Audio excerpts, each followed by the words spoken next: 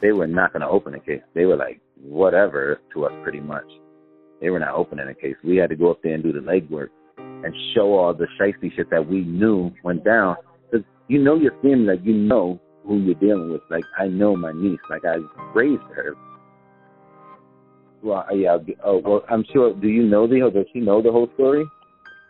Oh, and the fact that, okay, she was in wow, I thought she knew the story. I thought I was just filling her in on it.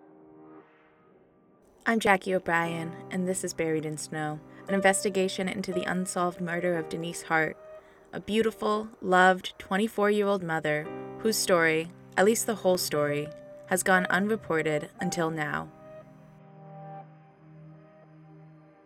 When she went missing, Denise was staying in Sudbury, a tiny rural town in central Vermont. I'd never heard of Sudbury before looking into this case, so a few months ago, my sister and I drove down to check it out. We blinked and passed the center of town, but pulled off the road on Route 30. Weathered barns tilted unnaturally, refusing to be swept away. Fields seemingly stretched all the way to the horizon in each direction. Empty and silent, but for a small group of bulls, some black, some white, who all lifted their heads and stared us down as if to ask, "Why did you come here?" In my head, I was asking Denise the same question. I mean, it's beautiful, but there didn't seem to be much to do, even for Vermont standards. Why was she coming up here from Hartford, Connecticut so frequently? If she was really close friends with the people who lived up here, I get it. Doesn't matter where you are with good company. But the way her loved ones talked about them didn't make me think these were her best friends. I don't really know them personally. I never met the guy. So I know of him, but it's like I've never seen him. Yeah, she fucked them to stay at their house.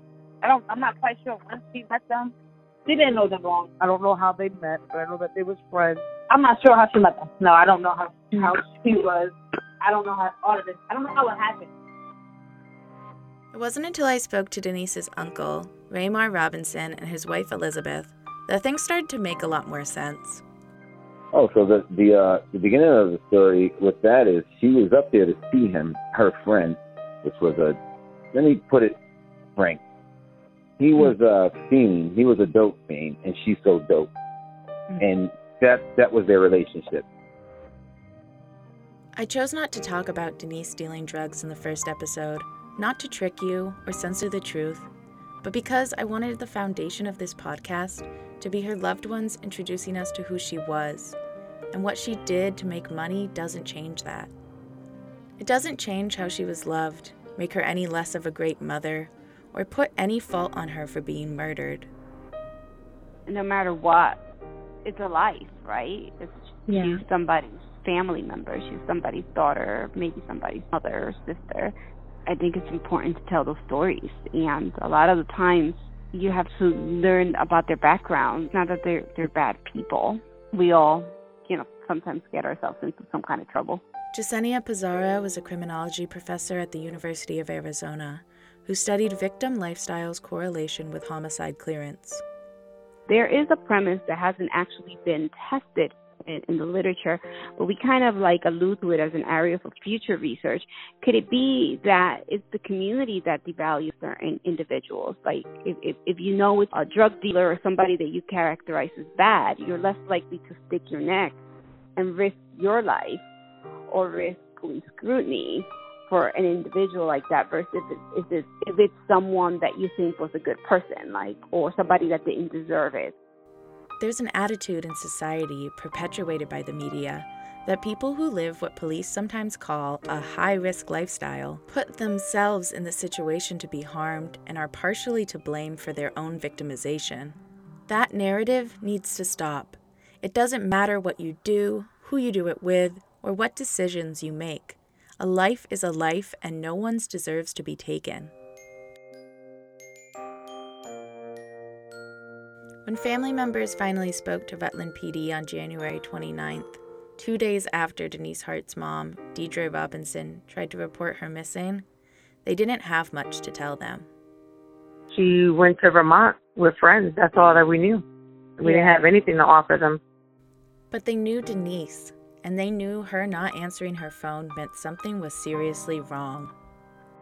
Day one, we expected foul play, so every day was pretty much living hell. My sister was, of course, inconsolable. You know, she was just consumed with grief. Denise's aunt, Elizabeth Robinson, described the questions Rutland PD officers asked.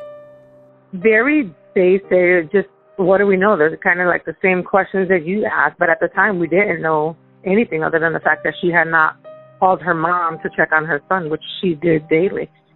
We didn't know anything at that time. This matches Rutland PD's report, which said that Deidre told them, quote, her daughter would travel from Connecticut to Rutland weekly, and the last time she spoke with her daughter, she was with 2 subjects. In that report, it said RPD spoke to the friends Deidre identified and were, quote, provided limited information as to their relationship with Hart and their last contact with her. Whether Rutland PD knew or suspected drug involvement, I don't know.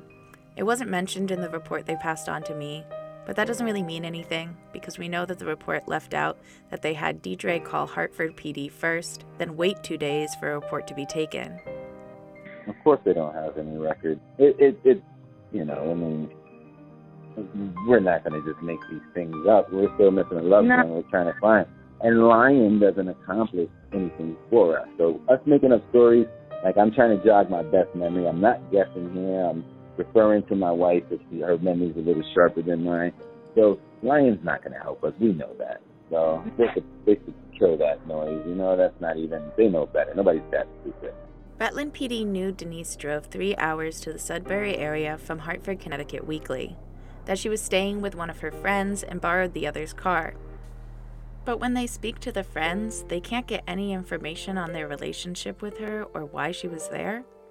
Listen, I'm clearly no cop, but is it not suspicious for the people who last saw her to hold back enough information that the officer makes a note of it? Is that not grounds to pry a little?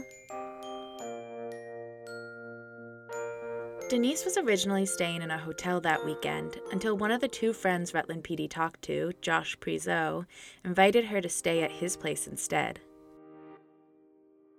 He coaxed her out of the hotel to get to his house and told her everything was good. She got there, she didn't feel good. She called her brother immediately and said, I want to go home. Come and get me. And he immediately started scrambling to get up there. So her brother, my nephew, got that call and called us immediately and told us what he felt and thought. And we were like, damn, well, we couldn't get up there. There's no way we could get up there. I remember feeling the next day when we didn't hear back from her that, why didn't she call me? Because I would have fucking went to, you know, I would have rented a helicopter or anything, whatever I had to do, you know, to get up there that night. Because she didn't feel, she had an uneasy feeling, she said. That night, January 25th, Denise posted her last Instagram, a picture of Josh's wood-burning stove. She posted that on Instagram, and that was the last thing we posted. And it was just something wrong about that. Once they knew Denise's relationship with the friend she was staying with, her family felt Josh had to have something to do with her disappearance. He knew that she was up there by herself. She's normally with a few people. He knew that she was up there by herself, and opportunity was for him to get rid of her or whatever he needed, you know, whatever he did, and keep whatever. With no confidence that the police were trying their hardest to find Denise, her family was left waiting for the snowstorm to pass before they could do anything about it. It was a shitty storm. It was so bad that we couldn't get up there to her the night that we knew something was wrong. It was impassable through Mass. Nobody could get through Mass. That was the problem. As days went by and no new information came forward, the urgency to get up to Vermont and find answers themselves intensified. My sister called me in tears a couple of days later, like, please get up there. And I was like, I'm on my way. On Friday, January 30th, 2015, Raymar went up to Sudbury with one of Denise's brothers and her best friend, Keitha McLegan. I didn't like it. I didn't like it over there. I didn't like it at all. How come? I don't know. It's just, it made me feel like we Okay. There's not a lot of black people out there. So then, like, Yeah. when we're out, we're constantly getting looked at, like, okay, what are you doing out here? You know, like, why did you come out here? Then, like, when we bump past other black people, they're looking at us like, oh, what are you doing out here? Like, why are you out here? Like, I wasn't comfortable. I told veterinary NAACP founder Tabitha Moore about Keitha's experience.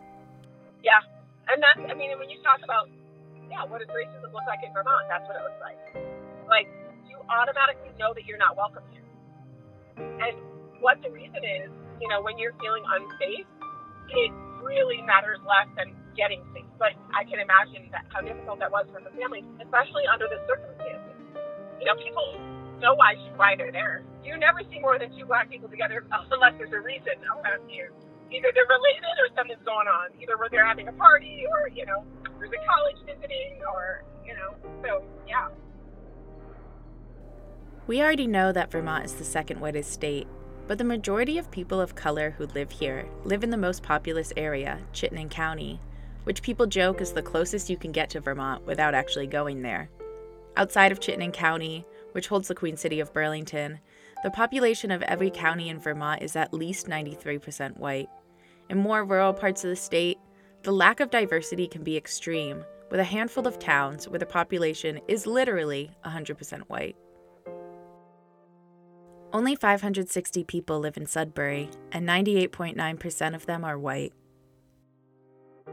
Once Denise's loved ones got up there, they hung up flyers around Sudbury and the neighboring town Brandon, where the hotel she was originally staying at is located. The whole time, Raymar was sending notes back to his wife Elizabeth, who was organizing all the information to send to police. They were out there just searching just wherever they thought, anywhere close to the hotel that she was at, the areas that she was known to go to. They were putting up flyers. They were talking to people as well. He actually got to meet the person who we believe did it. Denise was originally going to stay at the Brandon Motor Lodge, but according to the motel's records, she checked out on Friday, January 23rd, the same day she left her mom's house in Connecticut. She said she was like real shysted out in the hotel, like it's just real spooky, kind of real eerie to her. And I've been to the place, and it is a bit dark on the dark side when I went up there. I actually stayed at the Brandon Motor Lodge for a night or two myself in the summer of 2015, 6 months after Denise was there. And it's pretty out there. Definitely has that secluded Vermont vibe. The motel's website says it sits on 16 acres of open fields, with a wooded nature trail and mountain views. It's near the Long Trail, and that's why I was staying there. But besides that, there really isn't much around. We'll hear from Josh in a future episode, but Denise told her family that he invited her to stay at his family's house in Sudbury because his dad was out of town. He insisted that she came there, so she finally gave in and went to stay there. When the family got to Vermont, they went to Josh's to check out his place and his story. Pretty much they, searched the back of his house and went through his house. The guy allowed him to do that. That guy there was totally dishonest. His eyes were darting all over the place when I talked to him. He gave me a bad vibe. He absolutely knew something. Trying to be over helpful, over mindful, over welcoming, like you guys need a place to stay, and it's just all types of stuff. His house was on a big plot of land, and they searched it all. I combed the woods, all in the back of Joshua's house. All types. I was on MapQuest, the whole setup, all the land, the father taking off like immediately after. I think, that they all had something to do with this. They checked everywhere inside the house, looking for Denise's things. Josh showed them the room that Denise was staying in. When I got there, he said, this is how she left it. Raymar saw all the stuff left behind when she supposedly went out to meet someone who owed her money. It didn't add up. He remembers seeing her piece, still sitting in the ashtray on the bedside table. In his story, what he told me, that, he's seen her go out the house in slippers in a blizzard in a car. So, yeah, it was a blizzard that night. It was a blizzard. There's no way this was possible. That right there, it was just a little too far-fetched. But he's telling us that She left in slippers, no sneakers, all her cash, all her everything on her. She left, but her weed was left behind. So she took all her cash, everything, not her sneakers, slippers, all this cash, all this other stuff, and she carried quite a substantial amount of money with her. So, he's saying that she took all this stuff and left her weed and her sneakers behind. And I just can't believe that. I'm from the hood, and this is my niece, and we would never do that. One thing is pretty much like, we're not going to leave our sneakers and our weed. No way. There were storms back to back up there. So there's no way she's going to leave that house like this. I can't imagine anybody doing this. In a two-wheel drive vehicle, wasn't it? The car was like I forgot the car, but it was a piece of crap car. It was like there's a no 2001 Pontiac Grand Am. A Pontiac, that's exactly the car. Now, I know this car is a piece of crap. Underpowered all types of ways, and I can't imagine having the best tires or being in the best condition. It was the older version. Just everything this guy was telling me was just so shifty. I was like, dude, none of this stuff makes sense. And we were waiting for some other guy that could corroborate stories that never showed up. He had somebody that could back his words on this and that, his whereabouts, and that it's a true story. We never seen the other guy. The other guy never showed up. We were up there for 2 or 3 days. 2 days. Never met the other guy. After meeting Josh in person, Raymar was sure he had something to hide. He knew about it. He's the co-conspirator in my eyes. I met the guy, and I know a criminal when I see a criminal. That guy is a criminal. That guy got something to hide, a deep secret, and it has to do with my niece. After meeting Josh, they asked people around town what they knew about him. We talked to a lot of people up there, and everybody we talked to, I remember going in a laundromat out there, putting flyers up asking people, and they had a lot to say about him and his one friend that he's always with. I forgot the guy's name. They had a lot to say about him. When we told them what happened, they just knew that these guys did it. They said these fucking guys. Everybody we talked to just knew it. No matter, and we talked to a lot of people. We talked to people. We met all types of people that day. We met some of the best people out there and some of the worst. We were cursed at, called all types of shit. Get away from the store. We had signs ripped down. All types of shit. We went through it, And I remember being at our absolute lowest point. We were in a pizza shop about to eat. And this lady came in and we started talking to her, and she was some big shot, I guess. Her husband was like the chief or something out there, or police or something. And she said, I got your back after we told her the story. She said, somebody's going to listen to you. And after that, they made it official and made it a report. They made an investigation. When they left Vermont, Elizabeth took the notes Raymar had been sending her and wrote an email to Rutland PD detectives with everything they knew. I sent an email to one of the detectives outlining a great amount of detail, including names, specific names of the people, business that they were associated with, what they were driving. Elizabeth forwarded me the email. It included information on everyone they knew Denise interacted with's name and phone number. Josh, the guy she borrowed a car from, Nick, who picked her up from the hotel in the Pontiac around 4 a.m., according to the hotel clerk. Other people Denise sold to, and details about their relationship, like a guy named Nathan, who only met with Denise at night, and a weed dealer named Ed, who owed her $1,000. I sent them everything that we had. Like, when I think back, I don't know what exactly did they do, because when they did decide to get involved and investigate, they didn't come back with any more findings than we already had. The date of the email matches up with Rutland PD's timeline. At the end of the report, it says Elizabeth's email prompted them to contact Vermont State Police, who opened an official investigation on January 31st, 2015, 5 days after Denise disappeared. In their report, Rutland PD made it seem like they only knew Denise's case was connected to Sudbury and not Rutland once Elizabeth sent the email on January 31st. But it also said they already talked to Josh, who lives in Sudbury and who they knew Denise was staying with from her mom. they weren't going to start the investigation, but we just made a lot of noise up there, and it was 2 days that they had no choice but to. If her family hadn't gone up to Vermont that weekend, hadn't sent that email, when would Vermont State Police have taken over? When they seen how much information we were giving to them, because we were giving everything that they have, pretty much we gave to them. I think that's when they decided, okay, let's assign somebody because this is just way too much detail. You know, like they had to do something. But initially, when we contacted them, they weren't doing anything other than what they said, like following leads and talking to people, but nothing. Once the case was open, the first place Vermont State Police went was to Josh's house. On the next episode, we'll hear from Vermont State Police detectives on Denise's case about their initial investigation. If you know anything about the disappearance and murder of Denise Hart, please contact Vermont State Police. This has been episode 2 of Buried in Snow. The show is hosted, written, and produced by me, Jackie O'Brien, with music by Joseph McDade. If you like the show, subscribe on Apple Podcasts, Spotify, or wherever you listen to stay up to date on weekly episodes. If you can, please rate and review. It'll help the podcast grow and Denise's story be spread.